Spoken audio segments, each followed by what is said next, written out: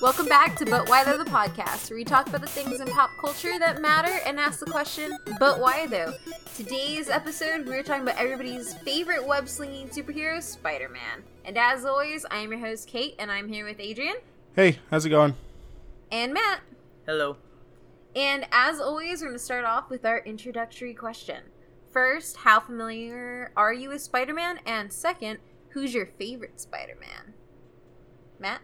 I'm kind of very familiar with Spider-Man. Spider-Man's probably my favorite comic book hero of everybody. And obviously my favorite Spider-Man is Peter Parker, the one and only Spider-Man. The one and only?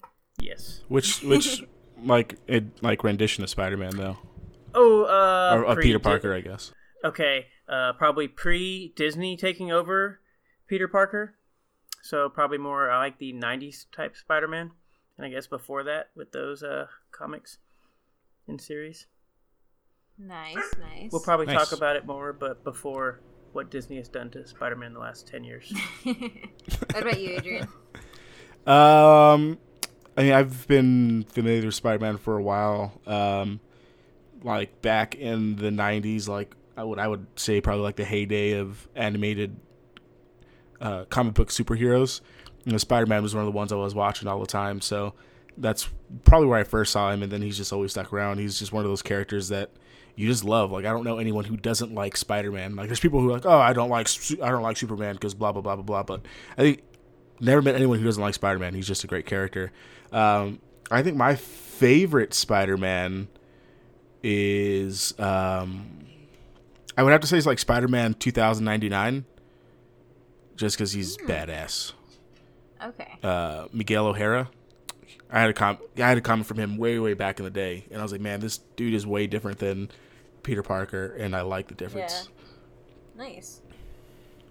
I think for me, so I've loved Spider-Man. Obviously not my favorite because X-Men is. But I would say X-Men and Spider-Man, like my comic book knowledge is probably, both of those are pretty close. Like I probably know about them the most. And I really like Tobey Maguire as Spider-Man.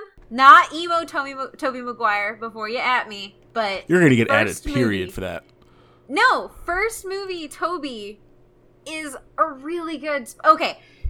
He's a terrible Spider-Man. He's a really good Peter Parker. There you go. He's a really good Peter Parker, which I really like. And we'll talk about it a little bit later, like Spider-Man's one of those characters who is fleshed out both as a superhero and not. And I think that's really awesome. But I think my favorite Spider-Man character is Miles Morales. So he's from the Ultimate Marvel series. And I love him because he has a tragic story as well. Copycat. He's kind of responsible for Peter's death. Also horrible. Or at least he thinks he is. He is. But as always, we will have a leader for this episode. So our fearless leader will be Matt to bring us through the wonderful world of Spider-Man today. Take it away. Take it away. Take it away. Okay. So I get to do, probably as usual, go with a little history. Obviously, Spider-Man, been a lot. He's been a big fan favorite. So I'm going to try to keep this history kind of short so we can kind of talk about a lot of the other things, other than just like listing every single thing he's done over the years. We could probably do 2 hours of just listing things. Yeah, Getting ready for this episode probably took me like at least 3 hours just to trying to narrow down just the history alone on what to put and how to try to condense this. But let's see what we can do here. So, he was created in 1962 by Stan Lee and Steve Ditko. I always want to say Dilko. Sergeant Dilko. But his first appearance in the Amazing 15, or the number 15, was his first appearance. Then he ended up having his own first comic starting the following year because he was very successful. Basically, the Amazing Spider-Man comics. That was the first one that took off. And so we'll kind of go into, basically, as we talked about, Peter Parker was his alter ego. His parents died, murdered, gone, depending on what storyline. It was kind of a mystery for the longest time, I guess. They didn't really address it, right? Yeah, it was never really addressed at any time. They just kind of said, your parents are gone. So he was raised by his Uncle Ben and Aunt May. Well, from what I know, Stanley and Steve Ditko, they kind of wanted to conceive this character like he was raised like an orphan was. So he was kind of raised by his uncle and aunt. Most of the time he was portrayed as a teenager, a high schooler, and obviously into a college student. That's usually where they always take place. I think in the later renditions, he finally like grows up and whatnot. So he basically gets all his superpowers by being bitten by a radioactive spider is what it usually says. I've always said experimental radioactive spider because usually these aren't just your normal. They're not just walking around out in the wild. Yeah, radiation kills things and it's going to kill you. So a normal radioactive spider would kill you for the most part. If comics taught me anything, it means I get superpowers. Yeah. So he gets bit by this experimental radioactive spider and he gets genetic mutations. And he kind of gets like almost like spider-like abilities. So he's able to cling to walls. He ends up with super strength, agility, speed, reflexes. He has great equilibrium or balance. He also has basically a kind of a healing factor. It's not kind of doesn't really play a bigger role like in, say, your Wolverine or Deadpool, but it does happen. It has basically two, I guess, most popular abilities, which is one's called the Spider Sense. It's almost like enhanced situational awareness. He gets like a tingle in his like, almost I want to say it's not as cerebral cortex. What? What? He gets a tingle. Yeah, I get tingles somewhere too in places I can't really say. So I understand where you're going. Yeah. Anyways, so basically... Is your spider sense tingling right now? No, because I'm not in dangers. So basically, it alerts him of Mine danger. doesn't happen in danger, so it's okay. Yeah. Anytime he feels threatened in the level of threat, he gets a tingle in basically the back of his cranium and kind of down his neck. So if you ever get that thing shot down the neck, he kind of has it enhanced. They don't really ever explain, like, why he has this or how he got this exactly. It's just kind of... I just realized you could have explained the tingle, like, as goosebumps. Because that's always how they animate it. Sort of. They've always played off the cranium. You don't really get goosebumps usually in your head. So, you guys are killing this for me. Anyways, moving on here. I think it's awesome. Whatever. Anyway, Spider Sense, it's basically like enhanced situational awareness. It kind of, when he feels danger or senses danger, then he kind of gets a notion that, oh, I sense this, do something. And then, obviously, his web shooters... Or in the Tobey Maguire one, he has spinnerets in his wrist from the genetic mutation, which at some time Stan Lee has actually said that I kind of wish I thought of that. But and pretty much almost all the renditions he has basically web shooters that he had made and whatnot. Whew. So going on, we'll kind of talk about, I guess, where he's been, because he's been in a ton of movies, a ton of different media, and a ton of different games. We'll start off with, obviously, the comic that I mentioned earlier, the Amazing Spider-Man comics. It ran from the year 1963 to the very, very end of 2012, so about 50 years. I think they celebrated the 700th issue as a 50-year mark to close it. And basically, they did have a few hiatuses. I believe in 95, they kind of took a little break. There was a few relaunches, kind of, sort of renumberings involved. But it's pretty much one of the longest running comics there is. Smaller note, they had actually a Broadway musical that ran from 2011 to 2014. Let's just say it was very, very expensive. It was I guess what they say, a flash in a pan. It made a lot of money really quick, and then it happened to unfortunately not be that well. It's like Batman versus Superman. Yeah. It actually held the record for highest box office sales for 1 week at 2.9 million. I also like how a lot of like the big pop culture things that we're talking about have musicals, and it makes me really happy because I want to go watch them. Yeah. When this one came out, I thought about it, but obviously where we live, I don't know how much it actually came in that general time frame. But yeah, I do remember it being, unfortunately, not as well. Getting to the movies, there's a ton of movies. Obviously, there's a ton, little movie series that took place in the late 70s to the 80s. It kind of like, it's weird. It's like there was a 2-season like TV show, but then it had like 3 movies that kind of spun off of this TV show. I mean, they were kind of famous, but they weren't really big. Probably the majority of the people, especially like our generation, know the movies from the early 2000s to the end of 2000s. The Sam Raimi? Sam Raimi. Raimi films is what they call it.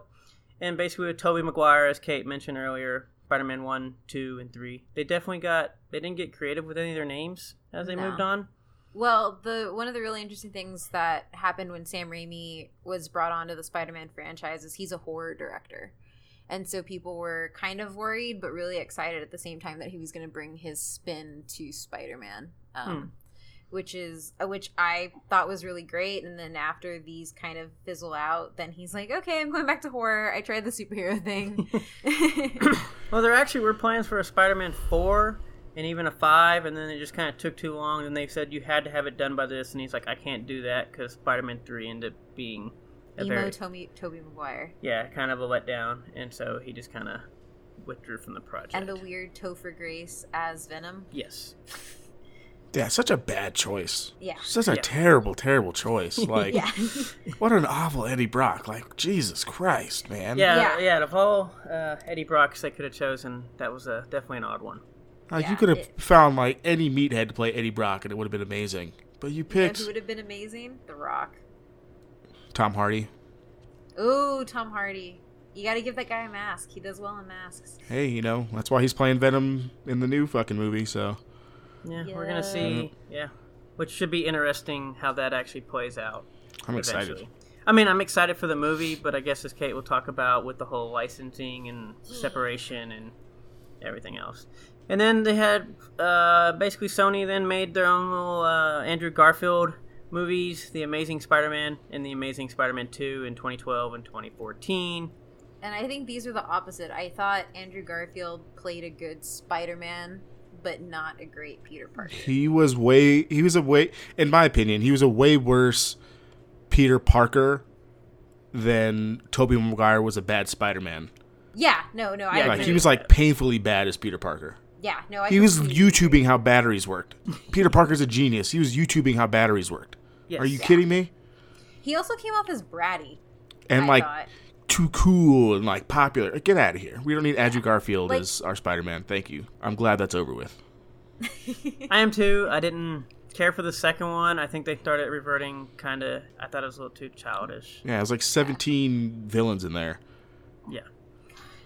And then that leads all the way up to basically the MCU films where he first finally made an appearance coming back in 2016 with Civil War and the new movie. Yeah, by the time of this recording, or by the time this is released, like it'll be coming out the day after, basically.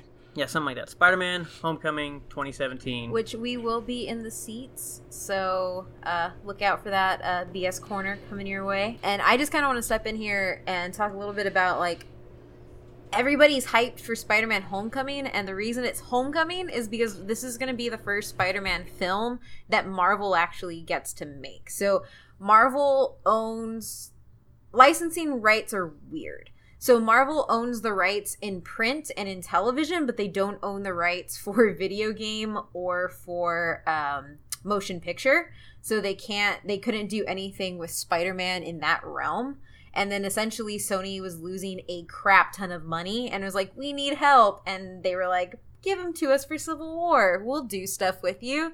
And so now it's a joint venture where they're bringing him into the Marvel universe. But if you ever just want to go down a wormhole, plug for Other Side of the Wormhole with Matt, just look up all the weird things that keeps Marvel from doing stuff in the MCU so far as licensing. Spider-Man because Sony was going broke. I said that. I know, but that was literally mainly the only reason. Okay. And the fact that Fantastic Four failed. They sold it because Sony was going broke, and they needed money. But they didn't sell it. They still retained they retained it, but they needed money to keep going. Yeah, they retained ownership, but they gave the rights to Marvel. Like, they let Marvel have creative freedom in it, and then they maintained... Then they said, well, we will produce a video game. That video game can only come out on our Sony platform. Right. So that way they make all the revenue from the video games, and that also gives Marvel a launching point to do a new Spider-Man series television-wise. Basically, Sony and Fox need to give up their rights to those Marvel stuff and let Marvel just do them better. Yes. Yeah. Yeah. Before we go into all the animated shows, I kind of want to talk about, I guess, the weird thing when I was looking this up, because obviously we all talk about games. We just did an esports episode about 2 weeks ago, and we all play video games. Looking this up, there's approximately about 37 or so standalone video games across about 15 different platforms from about 1981 to, as she just mentioned, the new one coming out on next year. Yeah. And this does not even include all the games such as like Marvel vs. Capcom or Marvel Ultimate Alliance or such like that, where he's just actually a character you can play. Those are just like his own like standalone where he's a main character type games. And I thought for a character that was just insane. I didn't realize there were that many of them. Oh, More yeah. games than Lara Croft. Yeah, Ultimate Spider-Man was like, I probably played that game hundreds of hours as a kid on my GameCube. That game was amazing. That's why Played I'm all salty the Tobey about Maguire Spider-Mans. the PS4 exclusive for this next one, because it looks like Yeah. Ultimate Spider-Man, and I'm jealous. Yeah, it actually looks really, really good, but unfortunately, they tried to make it exclusive because that's what Sony loves to do. But yeah, I just want to throw it in there a little tidbit because it is kind of a big part of Spider-Man, but it's just there was so much to go. So we'll go to the animated shows. There's a lot of these, so I'm going to try to only talk about maybe a few of them. And these are probably only the main ones that you could probably think. You could just sit here and talk about them for a while. The first one is Spider-Man from 1967 to 70, and basically this Spider-Man best known just for the Spider-Man theme song. The theme song that everybody knows Oh, it's gonna be in my head now. came Just from do it, this Kate. one. Just get it out. Just get it out of your system because you know you want to do it. Spider-Man. Does what that? No, it's Spider Pig. Why Spider Pig come in my head? No, that's Okay. the thing. That's no, it went off. Yeah. Okay. Anyways. Spins a web. Okay, I'm sorry. Look out! Here comes Spider-Man. Okay, I'm done. Yeah. It's not X-Men though. Yeah. So then 1981, Spider-Man, which kind of branches into Spider-Man and His Amazing Friends. Didn't last as long, just a year. And then I'm going to skip over, well, I guess I don't have to. But then the next one would be 1994 series through 98. It has probably one of the best series. Obviously, Adrian will disagree, because there is another one that ends up being pretty good as well. But not my favorite, the 91. Obviously, I guess the age group differences, whatnot. I enjoy the 90s one best. It also seems to be the most popular, at least from like one when they see all your cartoons or your memes and whatnot else. That would be the one that usually is used. Just finish your list and then we can talk about it a little bit. Yeah. The next one would be Spider-Man Unlimited, 1999. Only had one season. Should have had more. Yeah. It's Adrian- good, man. If you've never seen Spider-Man Unlimited, picture like Batman Beyond, but like of the Spider-Man universe. Yeah, it's pretty weird. His suit is different. The villains are weird, but it works. I like it. It was good. It was alright. It definitely was just weird. Sometimes threw me off. I guess we will mention this one, but Neil Patrick Harris. yeah, the new animated series in 2003. I'm not gonna lie, I could only watch 2 episodes. The animation drove me insane. It hurt my head. I will say this: the story was actually really good in that one. I couldn't make it because the animation pixels were coming at me too much. Terrible. Yes. Yeah, like And Beast then- Wars. Yeah. Think upgraded version of Beast Wars. So many polygons. Spider-Man the Spectacular, Spider-Man the Spectacular Spider-Man in 2008 was another one. This was actually a pretty good one, but unfortunately it was canceled in the middle because Disney had bought bought Marvel at the time in 2000, I believe it was 9 or so, and the actual show was owned by Sony. I would also want to point out what makes the licensing thing really weird is everybody goes bankrupt, and that's the reason Marvel doesn't own its rights, is because they were going bankrupt, sold them off to everybody, and then we're going bankrupt again, and then Disney was like, we'll save you, we'll buy you out. And Yeah, then that pretty happened. much. Just a bunch of large companies bailing each other out till they get on a streak, and then we'll bail you right back out. The newest one that just finished up actually this year was the Ultimate Spider-Man that ran from basically 2013 to 2017. It is the longest Marvel cartoon to date at 104 episodes. Yeah, that's pretty good. Yeah, I liked it. I say I like it, but it kind of bugged me because it was definitely a lot more.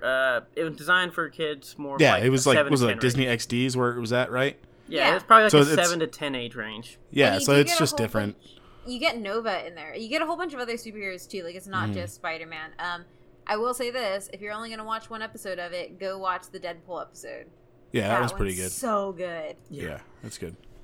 But this one just ended, and now they're basically replacing that one with somebody didn't mess with that. With Miles Morales and Oh, there it is. Marvel Spider-Man, premiering, I believe, in September of this year. Yep, with Miles Morales and Spider-Gwen. Which That's I cool. don't know how they're going to do Spider-Gwen, though. I don't know. Because Apparently all three of them are supposed to be in there. I'm not exactly sure. I'm how kind they're of working it. confused by that because Spider-Gwen, like, exists in an alternate Spider-Verse where she gets bit and is the spider person versus Peter Parker, and Peter Parker is the one who ends up being a bad, like, he, like, mutates into a lizard man. Yes. And so, like, it's completely different time. It can work with Miles, but it can't, like, Spider-Gwen writes out Peter Parker from ever being a Spider-Man. So, yeah. I don't know how that's going to work. I honestly don't know. All 4 more miles, but... So, going back, because that was pretty much how we're up to date with the animated shows, but going back, I kind of want to know, Adrian, did you watch, I'm assuming you watched the 90s Spider-Man, correct? Yeah, of course. It was the first Spider-Man I watched. Yeah. When I And was- so I was just yeah, kind of it was wondering, good. so... Yeah, no, I was wondering basically, because you say you obviously like the Spectacular Spider-Man, I think you said that you like that one better, so I was just kind of wondering why. I just thought the animation was better. Like, I think it holds up better over time. Like, if you go back and watch that, the 90s Spider-Man, it doesn't hold up like the way that, like, Batman the Animated Series holds up now. Because they both are, like, true to the comics for a lot of it. Yes. But it's just like old animation versus new animation, and you get Peter Parker in high school, which I like better than him in college. So it's, I don't know. I don't think it's like, I don't know. I just like that one better. Like, it was really, really good. If not for the licensing thing, like, everyone thought that it was going to be, the next Batman the Animated Series, like that tier of goodness, and it just didn't happen because, like, it was on schedule for 65 episodes, just like Spider-Man the Animated Series was. Yeah. It just didn't reach it. I think if it would have reached it, it would probably be like the definitive Spider-Man. I will say this. It is dated. You know why? What? The pant animation. Yeah, That big Oh, baggy gosh. pant bulge thing that is like total like mid 2000s WB Kids cartoon like pants. Yeah, it's pretty I don't know dated. if that makes sense, but like Static Yes. Shock had the exact same pants drawn on everybody just like that. Which is kind of funny because basically that one got canceled like because of the Sony and Disney thing. The 90s series also was canceled, not because of ratings or anything, but literally because of disagreements among like the executive producer and the Oh, network. really? Network manager. It's the only reason that show was canceled. Really? Poor Spidey. Yeah, that was so the 2 best Spider-Man shows have been canceled because people disagree, not because of poor unfortunate. ratings. Yeah. Yeah. Yeah, but that one's obviously my favorite one. Obviously, I guess I was more of a kid to have time to watch TVs in the 90s than I did in the late 2000s. Not that I mean, wasn't I was the- in high school, like, in the late 2000s, like, when that was coming out. So it's not like I was, like... Yeah, I think I just finished high school, so, I mean, it wasn't like I was It's 'cause you're really old. old or anything. You're old. It's Yeah. okay. Yeah, it's a busy time. But, yeah, they're both rated pretty high. You have, this one said, I guess, on the IGN list of 2009. I wasn't exactly sure. That was the only list I saw for that one. That IGN had as 84th best animated series. Mm-hmm. I guess that one was the 30th or so.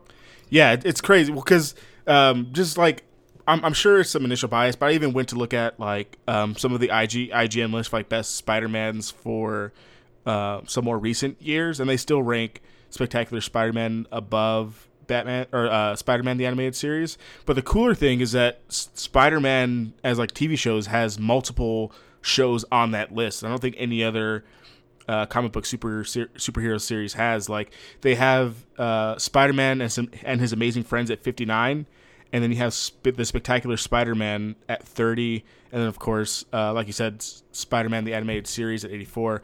I do think there's like a little bias because this article came out that listing came out when Spectacular Spider-Man like was still a thing and like wasn't canceled yet. So I'm sure there was like some biases there. I just find it kind of interesting that Spider-Man and His Amazing Friends is so rated high, but it literally only has one season.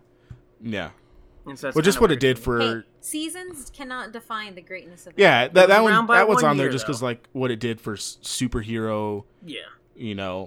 comic book TV shows. Like, Because that one didn't spark. It Pioneer. sparked, I believe, the Hulk TV show in those as well. if I'm yeah, correct. it was definitely a pioneer in its own right.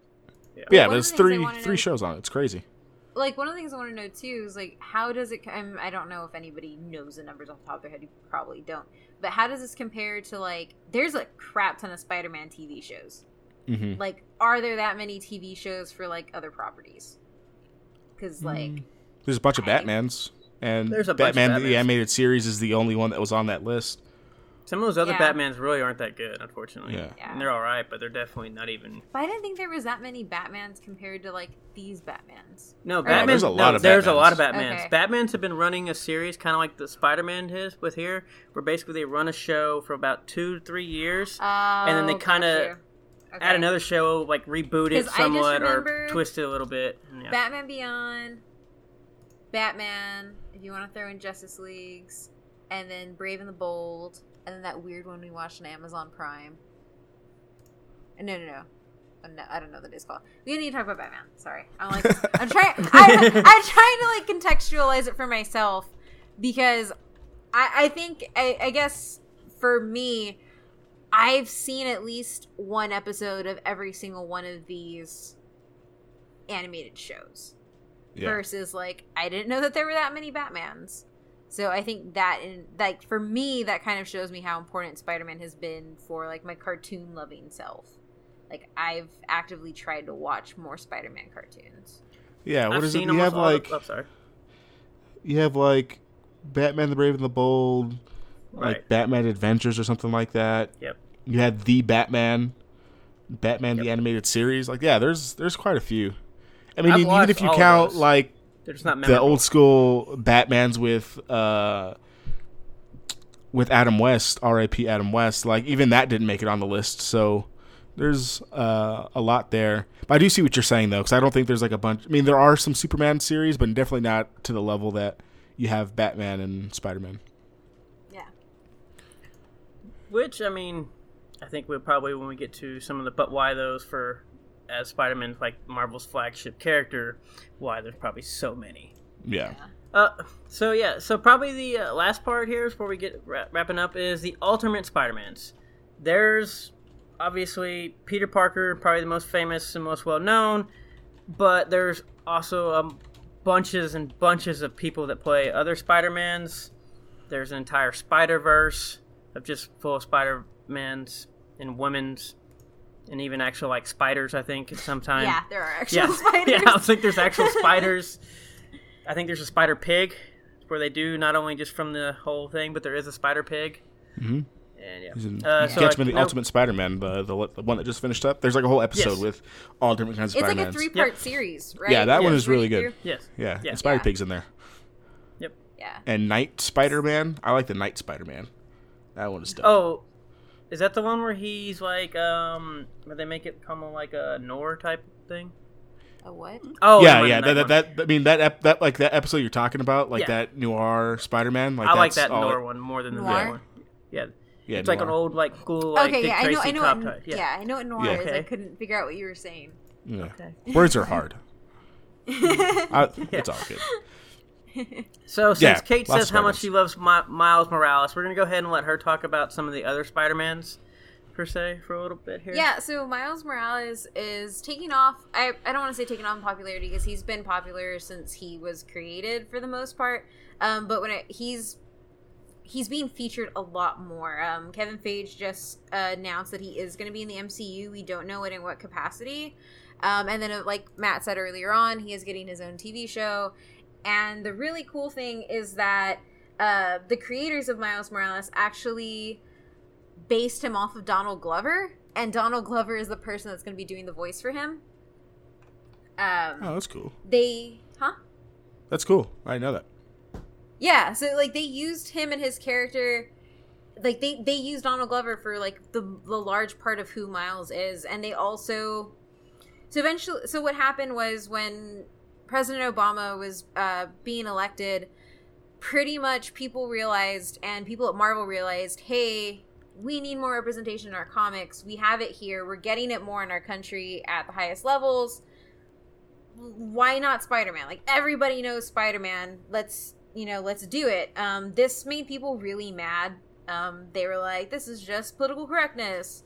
That type of thing that always gets said. But Stan Lee actually came out and was like, I love Miles Morales. We need, everybody deserves to have a superhero, and I'm really happy that they're taking a character that I made and making him be representative of more people than just Peter Parker. And so he's been a big hit. His story is really close to Spider-Man, so he does get bit by a radioactive spider, doesn't die, he gets superpowers, and he pretty much has all of the Spider-Man powers, except he also has camouflage, and he can control the electricity that his body puts out, which lets him do pretty cool things. And his entire storyline goes over, he finds out he has powers, refuses to be a Spider-Man, or, do anything, because Peter Parker's running around the city at this time, and he says, no, we already have one. We don't need another one. I'll leave it all to Peter. And then Peter Parker Spider-Man ends up dying, saving his parents, and Miles arrives to the scene too late. And so he really takes this guilt with him in an almost, Batman type way, survivor's guilt, I should have been the one that died doing that, and so he goes around and he starts saving things.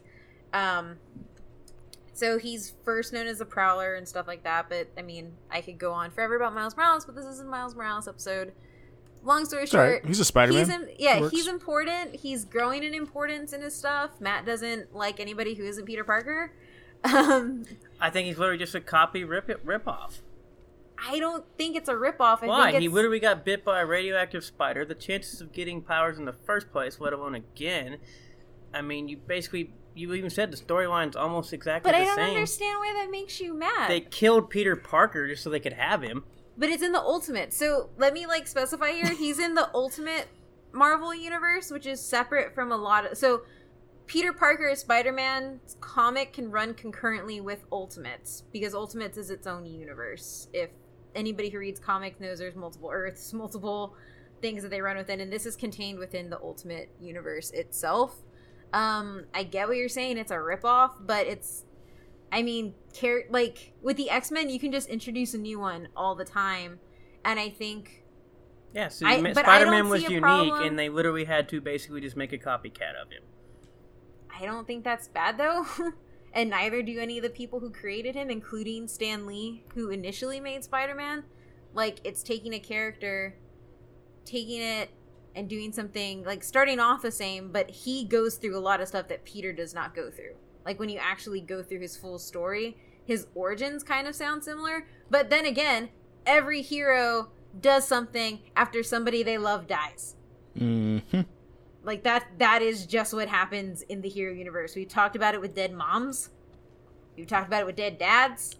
Talked about it with negligent dads. It's all right, Matt. If you want a Spider-Man with, a different background and you don't like that one, go read some of the Spider-Man 2099 stuff, because I personally think that Miguel O'Hara is way more interesting than Miles Morales is, just because their stories are different, and he was the first Latino character to take up the identity before Miles Morales, so Miles Morales copied Miguel O'Hara half of him. Well, yeah, because the cool thing about Miles Morales is he's Afro-Latino, so he's half black and I believe half Puerto Rican. Yeah, I think so. Yeah, so he does that, and I don't know, you can say it's a ripoff, but the whole thing is we can take characters we love and we can add more to the universe, and it doesn't detract from the power from the original. It just lets other people fall in love with different characters. They killed the original. And then had him running in his own comic in a different area. They literally killed him so we could have Miles. But he still had a comic going. They didn't write him out of existence. Well, yeah, you couldn't write him out of existence. Peter Parker still has stuff happening. It's okay, you still got Tom Holland. Yeah. In addition to adding Miles Morales, there's a giant spider universe with different Spider-Men and women that inhabit it. You also get Spider-Gwen, which is an entirely different universe, so this one's not a ripoff. She only goes for, she's I think it's contained within one small volume, and it's essentially, like I said earlier, an alternate reality where pretty much Peter Parker doesn't get bit and Gwen gets bit instead. And then another popular Spider-Man is also Silk, who is an Asian American Spider Woman named Cindy Moon. I believe she's Korean American. And in her storyline, she actually gets bit at the same time as Peter, but Peter doesn't become aware of her until 13 years later. And she has a type of anti-hero type background thing. Yeah. But I never her really story's read messed too up. much of Silk. Yeah, like she's like locked away forever. It's messed up. And then like her and Peter Parker have like this just attraction, just like primal attraction to each other. It gets hot and heavy with them. It's cool. She's a cool character. I looked into it a little bit about the Spider-Gwen and Miles Morales thing.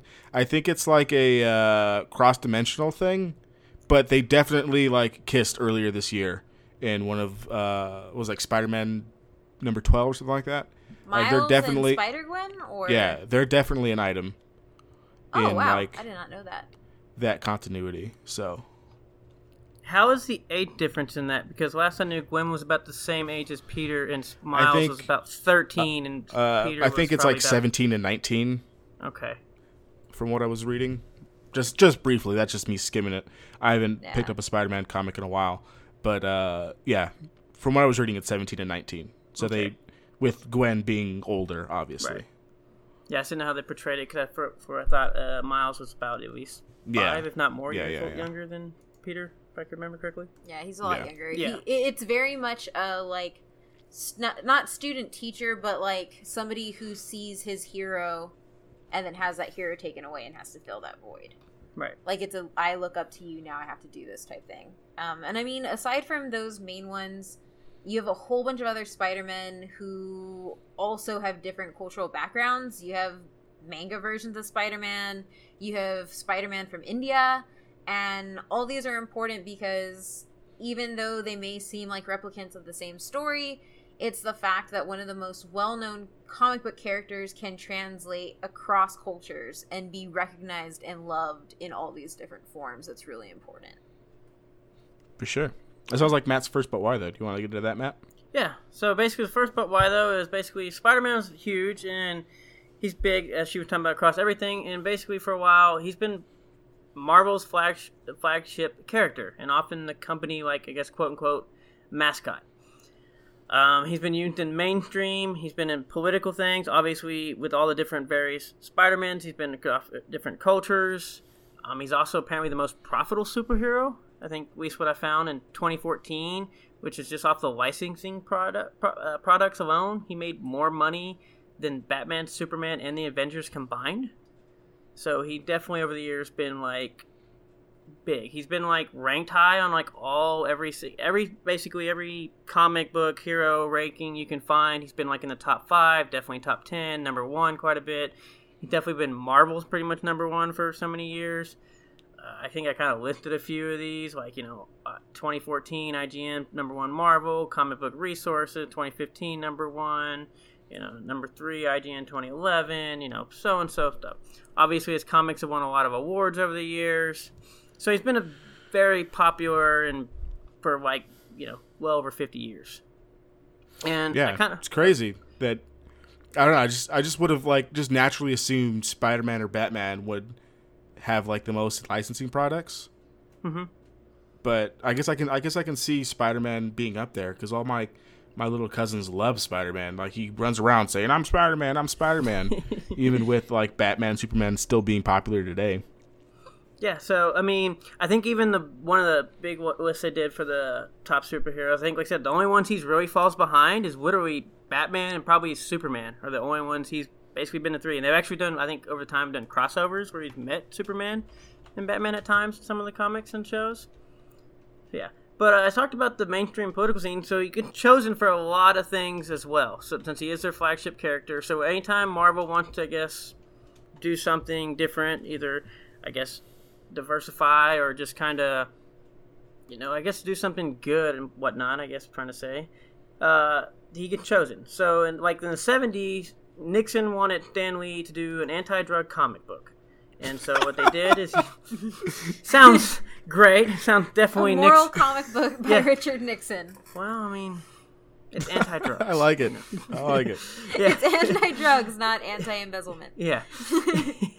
So Stan Lee was like, yeah, that sounds great. Let's do this.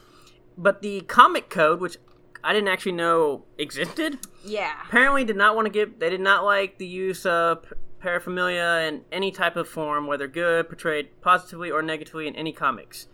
And so they wouldn't give it a seal of approval.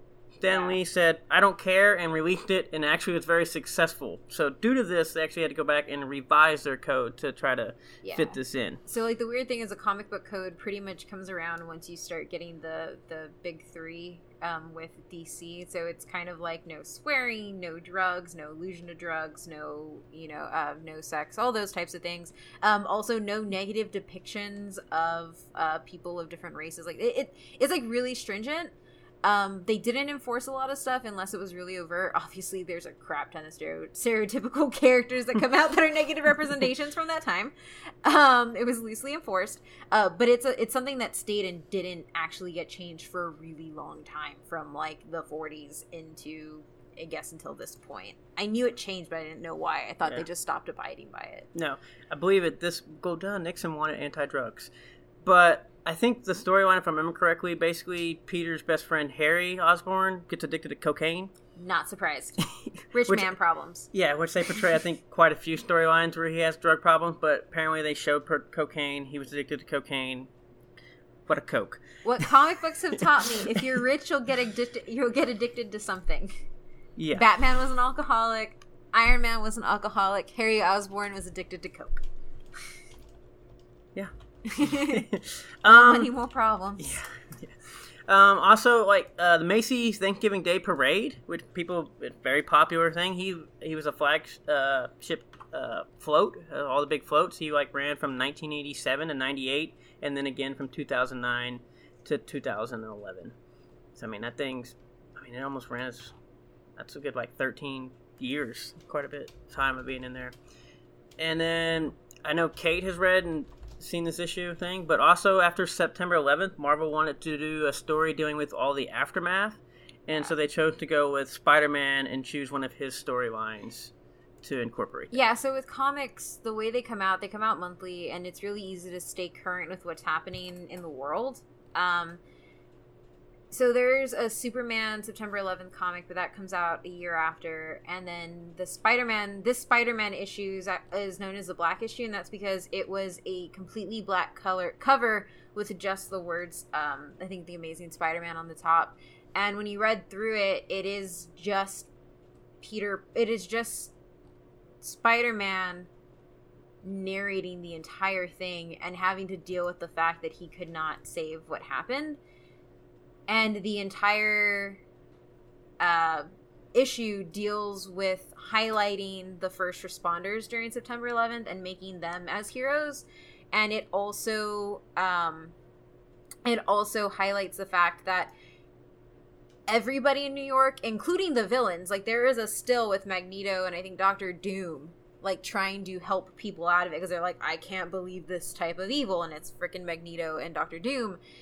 And it ends with with an inclusive scene of what New York looks like. And so I know a lot about this comic, and I can go on for a really long time about it because I read it for my master's thesis, and I have a big chunk of it in there kind of analyzing it. But one of the things that this issue was really heralded for is that it created an inclusive picture of New York, and it didn't vilify anybody at a time where it was really easy to do that.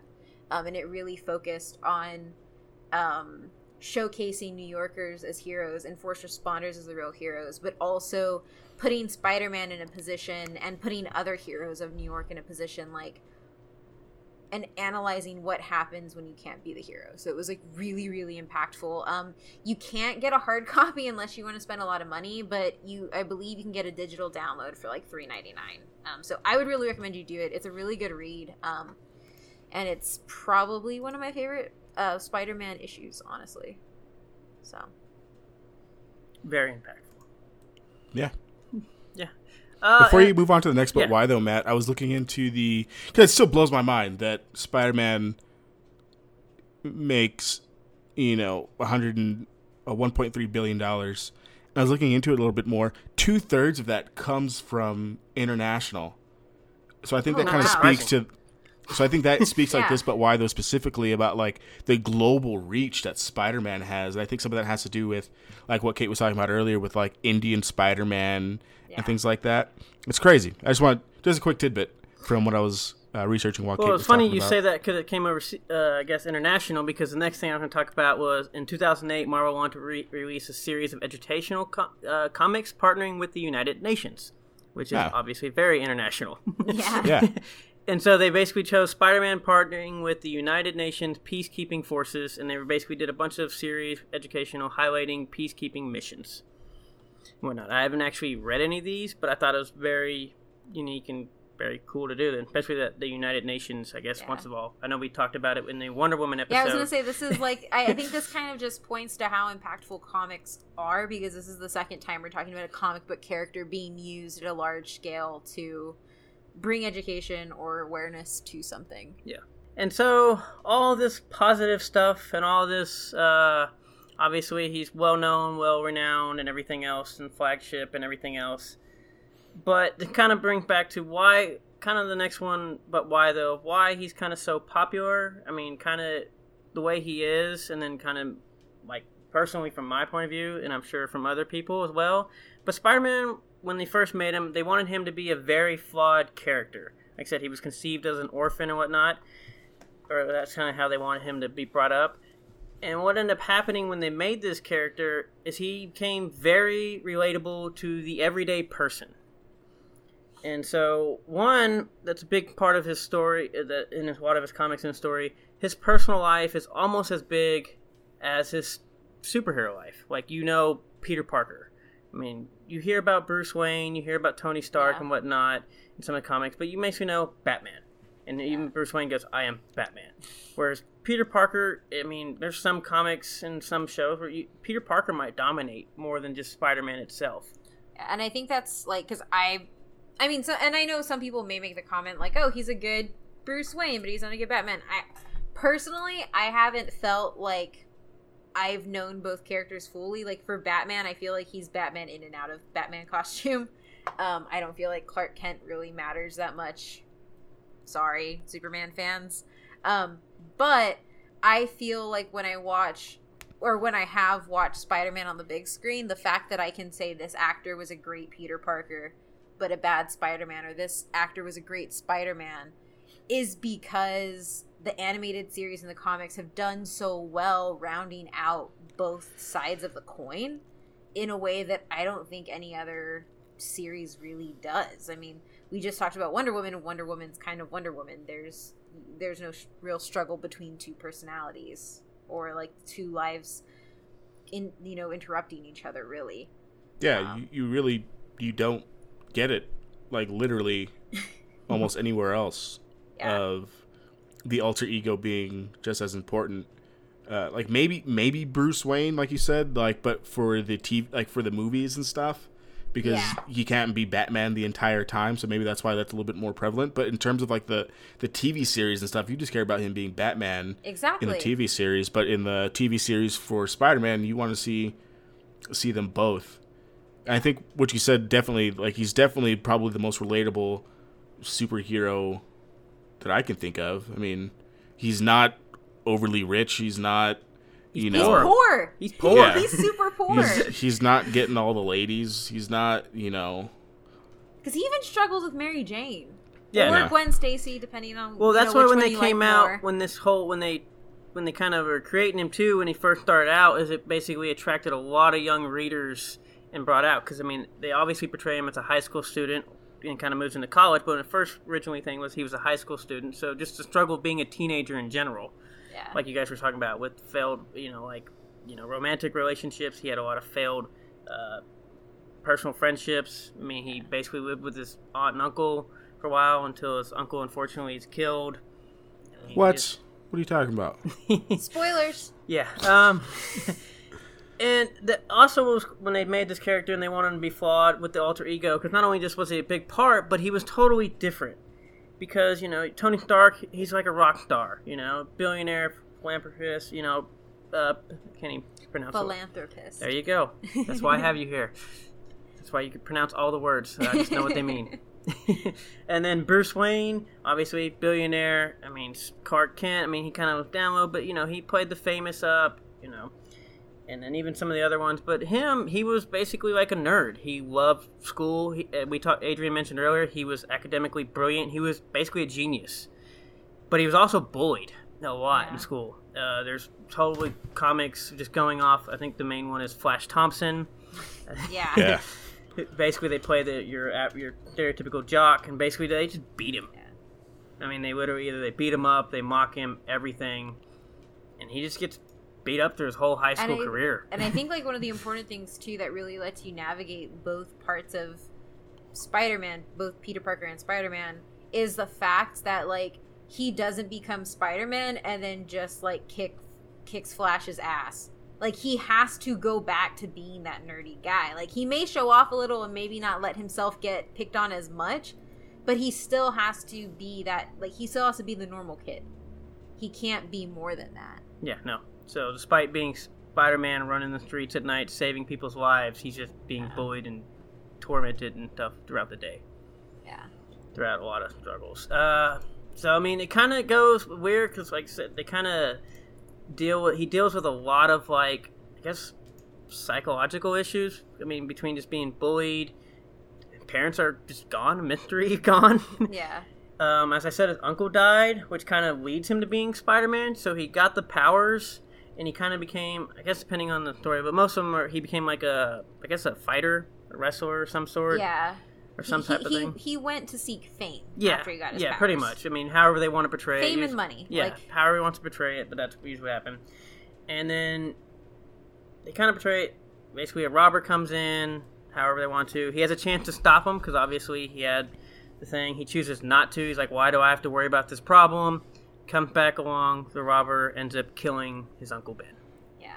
So he, like, tangentially killed his Uncle Ben. Yeah. And so it kind of led to a lot of guilt and a lot of problems with him and everything else. Which I think is one of the things that makes him such a great influence. And this is why I say Marvel has better, like, heroes, is because I think that they really work hard to make them flawed and have to deal with these problems.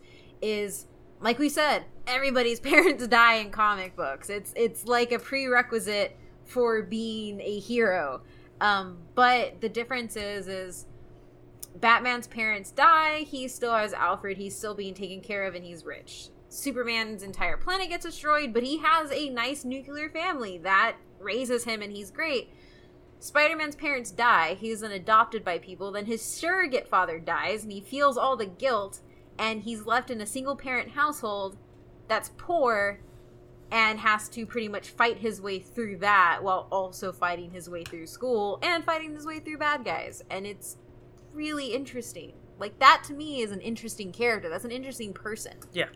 Yeah. I think it's an interesting character because obviously everything you just said, all that stuff basically happens to Batman, but you see the way Batman deals with it. Like, he buries broody. it down in a cave. Yeah, like he's like super broody, but Peter Parker takes it on with like optimism and like a brighter personality, which was what I would hope. I mean, because Batman's super popular, but I would hope, like, the average person, if they dealt with the same kind of tragedy that Bruce Wayne dealt with and Peter Parker dealt with, I would hope that they would want to go, like, the Peter Parker route of, like, deal it with it optimistically and, like, you know, love people around you, where Batman on the other side of the spectrum just, like, pushes everybody away and, like, hates his life and all that stuff. Yeah. Well, I think, too, like, I think the difference also is, like, I don't even know if I would even say that he's optimistic so much as he's real about it. Like, he realizes that he still has to get up and do these things. Like, it's a real reaction. We don't all have a bat cave to go, like, hide our problems in. I know it's portrayed as well sometimes in I guess Batman as well, as him being kind of portrayed as a bad guy and villain. But for the most part, people of Gotham like know he's a good guy. That's not what J.J. Jameson says. He's an evil person. He's bad. Exactly. So I mean, in Spider-Man, he just gets ridiculed by the people, by the media for the most part. Every day he wakes up, and not only between having to go to school and get bullied, goes and saves 10 people, and then he gets blamed for it even happening by the newspapers and TV. Yeah, like, he's not embraced. He has to work hard to be embraced. And he has to work. He works, goes to school, saves people, gets critiqued on saving people, and then wakes up and does it all again. Like, that's perseverance. And gets with some ladies. And a lot of those fail, too. I mean, or he kills his girlfriend by not realizing that you'll snap your neck by letting her fall. I guess, to me, what I want to know, I guess, depending on thing, because I know obviously in the movie she was probably most likely going to die anyways if you go by the Amazing Spider-Man portrayal they did with Andrew Garfield. The one I know, she fell off a bridge. And it's the same situation. Yeah, that's what I'm saying, because I know he said I know he kind of plays it like I killed her, but I think she would have died anyways, if I'm correct. Falling from that bridge. Yeah, no, like, in the comic book or in there, like, either she was gonna die by hitting the ground or she was gonna die because he tried to save her and she snapped up. Like, the distance was so far that she was gonna die. I know. It's just kind of like, he plays the whole guilt of, like, I killed her, but she was going to die either way. Yeah, he takes the responsibility on himself because he's a nice guy and he's a hero. Also, I know you ragged on the Andrew Garfield movies, but Gwen's death scene is actually really freaking good. Like, other than the fact that it happened in a clock tower instead of a bridge, it is scene for scene what happens in the comic, down to like what she's wearing. It is probably one of my favorite comic to screen like adaptations in just that part. So I spent props whole up movie, to watching her die. I spent that whole movie dreading that scene, knowing it was going to coming in every moment. I was like, she's walking upstairs. I saw her in the coat, and I was like, oh, she's gonna die. Yeah, Emma Stone's the only good part of those movies to me. This is true. Yeah, she is. This is very true. Another thing, and even like I said, his girlfriend dies, so he doesn't get a lot that goes for him. I mean, he just kind of eventually when they play it after you get to the college, eventually all the benefits come out. But for the whole like high school and for everybody, the majority of the people know Spider-Man from the time, he just doesn't get anything.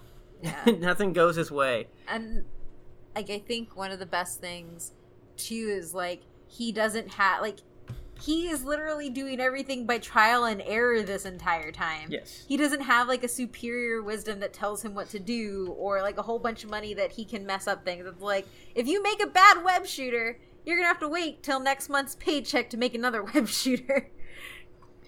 So speaking of, and that's what was cool about this character. Another reason I love him and whatnot, and I guess as a little kid watching the thing, one of the reasons I love science and got into science from the part was he loved science. He was like, not only was he academically brilliant, but he's like great in biology, chemistry, mathematics. He made his own, web shooters, which vary electronics and mechanics, and he's obviously known as one of the smartest comic book characters of all time. I don't know exactly. I've seen lists where he's ranked like 6 out of everybody, maybe 8.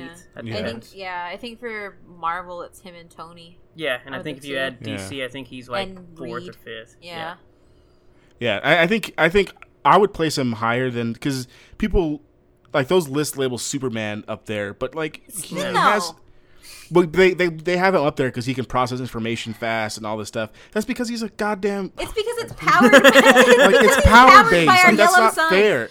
Yeah, like when you're looking at actual inherent genius, like you put him up there with the Reed Richards and the Batmans. Like that's how intelligent he is. Like the Mr. Terrifics. Like aside from like aliens, he's definitely like top 5. I think I would put like Reed, Peter, Tony, Batman. Tony above Peter, but he's up there. I put Tony above Peter. Batman number 1. But I would only put Tony above Peter because he's like older. But I think so far as like raw talent, I think Peter goes above. Oh, Batman's definitely number 1. Just the stuff that he does in the comics is like way above anything. Street smart. He's the greatest detective of all time. Which I will give that to because they kind of talk about it a little bit and you see it when we're talking about making mistakes. So because he's thinking and because he doesn't have a mentor, he seems to be very accidental prone. Oh, God. Yeah. So many things happen because he messed something up. Yeah. And so as smart as he is and as brilliant as he is and he can make all this stuff, he makes some of the dumbest mistakes. Yeah. Unfortunately. Yeah, flawed characters. Yeah. And what I like is, as we talked about Batman too, despite having superhuman strength, speed, agility, and all that stuff, which I tend to forget, he basically relies on his intelligence and makes. I like his web shooters. They kind of enhance some of they go as they change it. He kind of makes more devices. I'm not really a fan of some of the later tech they does. You don't like the Batcopter? Or no, the Spider Copter? Not really. Or the spider bike he used and the Ultimate Spider. But anyways. He uses his intelligence to beat characters, or to beat his villains for the most part. He just sits around, he's like, think, Spidey, think, what do we do? And that, instead of like, oh yeah, I can pick up a truck. And I just always found that like fascinating, that he relies all the way to his brain over even though, like, oh, I am super strong. Like, he has the power to use brute force like Superman, but he doesn't. No. Or at least that's how they've always he's portrayed like legitimately beaten some of like the strongest superheroes out there. Yeah. Like, he's beaten the Hulk when he had like ass. Yeah, he's beaten the Hulk. He's in crossovers. He's beaten Wonder Woman. You know, he's definitely one of the strongest superheroes like out there for sure. I think so far as like outsmarting your enemy wise, like I'd put him on the same like page as T'Challa, Black Panther. Because Spider-Man that's would pretty destroy Black Panther. I would go with that. But Black Panther messed up Spider-Man when they get introduced. That's fine. Just saying. Tom Holland would jack him up. No. And so, like I said, he struggles, and then not only between obviously intelligence, and then we go back to the flawedness, because that's basically kind of how we talked back and forth with this. Was kind of how some of the comics went. Like you have him doing something great, and then something bad happens, or then he's doing this, and it's just a giant constant juggle between him being a hero, his personal life, not messing up, having to learn. Oh, I have superpowers, but then what if we do this? He's just very sometimes hard to relate, or not really relate, but put it all together, I guess. Yeah. We talk about the responsibility and thing, which ends up being with great power comes great responsibility, which he learned from his uncle. And sometimes he carries that to like heart, and sometimes it ends up being like a burden to him. So he always like feels responsible. We talked about like when his girlfriend Gwen died, that he feels responsible, and he really there was nothing he could do. I can't remember the name of the guy. He's like really important. The scientist that he works for at the university that turns into the Doc Connors. Yeah, Doc Connors. He takes so much. He takes so much of the blame for Doc Connors pretty much doing it to himself. He's like, I should have stopped him. I should have known that this is what it was doing.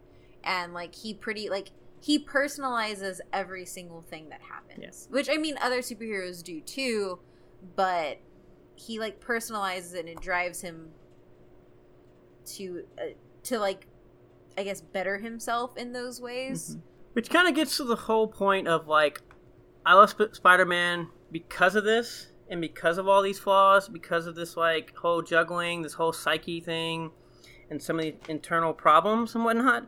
Which is why I kind of I guess mention a little bit since Disney's bought the rights to Spider-Man. They've kind of, at least in my opinion, they've downplayed a lot of these. And it's kind of what my first fear when Disney bought this, and I know a lot of people had it as well, was, oh no, Disney bought this, what's going to happen? I hope they don't like turn this into kids. When Disney bought the Marvel. Yeah, when they bought the Marvel whole, I guess, universe. When they bought Marvel. Yeah, when they bought Marvel. And they kind of didn't do it so much, and they did a pretty good job for the most part with all their characters. But if there was one character I feel that got, as I like to say, got Disney'd and basically portrayed down, ended up being Spider-Man. Obviously, how so? Like with what? Like in the Captain America Civil War movie? Well, in the Civil War movie, and even in the one coming, you have basically now he has Tony Stark helping him in the new upcoming series. Even in the new cartoons that Disney would have, I guess, or with the way they portray him now. He's mentored. He's mentored. He has a team now. He's not doing anything on his own. Isn't that what this movie's about, though? I haven't watched any of the trailers, but a lot of like the tone of it seems like he doesn't want any help to like take down Vulture and stuff. Well, it seems I think this is like his homecoming. Yeah, but I think he's talking specifically about like the Ultimate TV show that came out from. Well, Disney. That one happened as well, but even in the movie, Unlimited. Well, even in the movie, it seems like at least from the trailer portray. I mean, Iron Man's there quite a bit, helping him along. Obviously, he's going to end up not wanting help because that's usually what happens. But he didn't really even have that before. He didn't even have like Tony Stark gives him stuff. Yeah, and Tony Stark is featured on the posters and stuff. Yeah, like Tony Stark is probably going to be a pretty decent sized part of the movie. Yeah. I guess we'll find out next week, obviously. Yeah. But just from the trailers and from what I know about it and everything, he's going to be a decent part. He will play like almost a father figure to Peter. He's going to give some technology. Like in other stuff, Peter had to make everything himself. He made his own costume. Yeah, I also think that like one of the things that I didn't like that they did with the new Spider-Man has been how they've done Aunt May. So, like, Oh, she's hot in this one. Yeah, that's what I was going to get to next. But yeah. well, not just that and not being old. It's the fact that, like, the problems seem to be gone. Like, she jet sets. And I'm talking about the newer cartoon. Like, she jet sets. They have money. She has money to go do this. He just goes to school. He does whatever he wants. He's problem free. Like, that's not, like, one of the best things about Spider-Man is what we just talked about. The fact that he goes through all these things.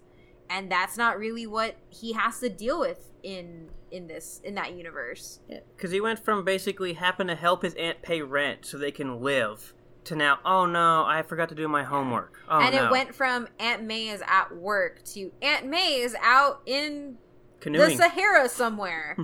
Which, I mean, I think too, like, Aunt May is also really, like, I think Spider-Man does really well too, because I think Spider-Man does a really good job at giving us well-rounded side characters.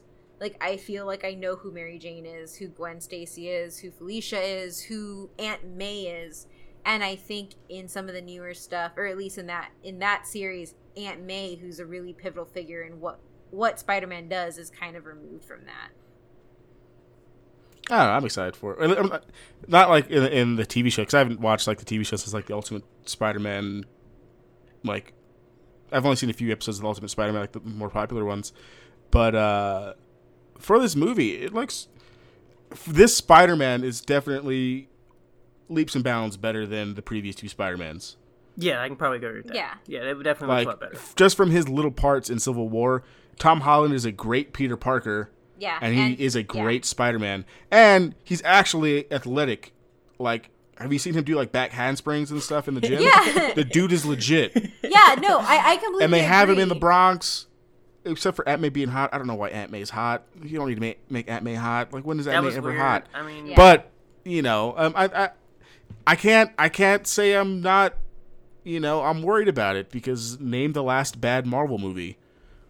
Yeah. And Sony had 2 shots at it, and they blew it. Yeah. So No, I mean, obviously we don't know what they're doing in the MCU, but just on what Disney has done with it since they bought the character that we have now, it's like, I'm with Matt on this one. I just feel like But I'm excited. At least from way they created him, from like the conceiving of like the orphan thing to the whole, you know, some of the problems they had, it just seems like they've downplayed a lot of them. They're still there. He still has that whole struggling like high school life and whatnot, but it just doesn't seem like it takes much of a toll as it seemed to take before on him.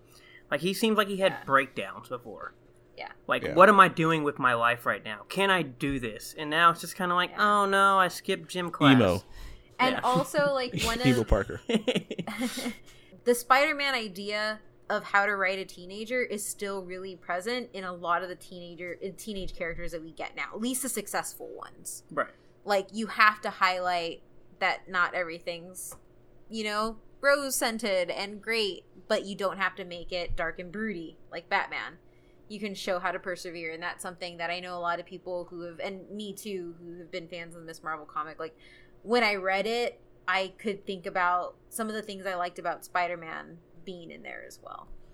Yeah, he's definitely the character that basically anybody who gets those powers, who decides to be a superhero, like the average person, that's the stuff they're going to have to go through. Because unless you're like you're robbing banks and stuff, you still have to go to work the next day. Yeah. Like, you can't put all that stuff off. Like, you're not making any money off of being a superhero. So he's definitely the most relatable out of any superhero that I can think of. Unless you're Because Superman. Batman gets to go be Batman, and he gets to go get Bruce Wayne after he puts his stuff on. You know, Superman has a cushy job. Where he sells pictures of himself to people who like him.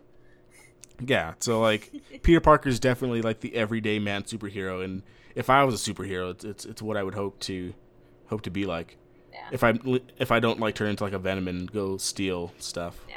Which, if we had more time, which I would totally love to go into the Black Suit Spider-Man and Venom. Black Suit Spider-Man. Which I love Black Suit Spider-Man, and obviously I love Venom as well, almost sometimes more than Spider-Man, but yes. It's all right. When the Venom movie comes out, we can talk about it. Because I like Carnage better than I like Venom. So, and since Carnage is going to be in the new Venom movie, we can cross the streams there. Hold on. What do you guys feel about Agent Venom? We would not talk about Agent Venom. We would not talk about Agent Venom. I have amnesia. I will probably want to do a wormhole over this. Obviously, if one of you two like to come, that's fine. I will probably touch on it some. Obviously, the Venom movie still has a way to go. But, yeah. That is one thing that I really enjoy. That what they do with him for that. Especially from all the stuff. Does anybody have anything else they'd like to add? I know we're kind of running a little late here in time. No? No, I guess like my only thing is just kind of like tied like to the things we've talked about together, I guess more explicitly, is I think the fact that he is the everyman superhero and like these problems of persevering through life is something that anybody from any culture, any background can deal with, and that's why I really think the character of Spider-Man works as Miles Morales. Or as Cindy, well, hers is a little different, but or as, you know, Spider-Man in India or Miguel, like those, like that, the essence of Spider-Man is something that everybody can get behind, because he's real, you know, like, yeah. Which kind of brings me to, we always like to have our listeners, if they have feedback, we like to give them shout outs when they actually have something. One of our Twitter followers, Mars Blackman 26. Basically told us when we asked him, how do you feel about Spider-Man? Why do you like him? He said the reason Spider-Man has always been my super favorite hero is because he is the most relatable as far as everyday life. He's always battling with real life issues, whether it be high school, adulthood, or traumatic changes. Even though he has superpowers, I never seen him in that light like other superheroes. He also goes on, like, I really like how Tom Holland, and he actually liked Andrew Garfield portrayed the character to where he feels like anybody could become or be Spider-Man. He feels like that's why he's just one of the best relatable superheroes. Thanks for the feedback, Mars. I was going to say, I always like it when our But Why Those match up with fan But Why Those. I feel like we've done a good thing. Yes. Before we wrap up, are you excited? Because by the time this comes out, like the day after, we're going to be in seats for Homecoming. Are you guys excited? Have you guys watched the trailers? Yeah, I've watched the trailers. I'm really excited. I guess... I mean, I'm just expecting a lot because Marvel has it back in their hands. Yeah. I'm excited, and I think it's going to be pretty good. I'm interested to see how they play the Vulture, because he always seems to be played weird compared to the comics. He kind of looks like a bird, and they usually play a machine. It's kind of weird. They kind of do the Falcon type thing with him. He goes from, like, wings to, like, other, like, mechanical stuff. What about you? Yeah, I mean, I'm pretty excited. I think they picked the perfect person to do Vulture, like Michael Keaton. Oh, yeah. Like, that's the casting right there. Well, and like I said before, yes, he played Birdman. He's basically playing Birdman. And he used to be Batman. Like, it's perfect. I'm excited for it. Like I said before, Marvel hasn't put on a bad movie in quite a while, and I've liked all of it. So I can't see them doing something bad with here. I know, like, Tom Holland, like, leaked it because like I guess we've kind of known, but he's like, yeah, we're doing two more of these after this.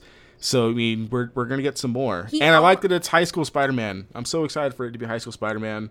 I'm hoping that they play him as smart still, because I said it before, but Andrew Garfield YouTubing how batteries work blew my mind in the theater and almost made me want to walk out. Like, they're doing good stuff with Tom Holland, so I'm excited to see where it goes. I also want to point out two things. One, Tom Holland confirmed that Spider-Man has been in the MCU since Iron Man 2 and that little boy in the Iron Man mask. Like, the ages line up, so we confirmed that fan theory. I know, size, whatever. Did he confirm that? Or, like, was that one of those things that he slipped it out and, like, Disney was like, no, don't do that?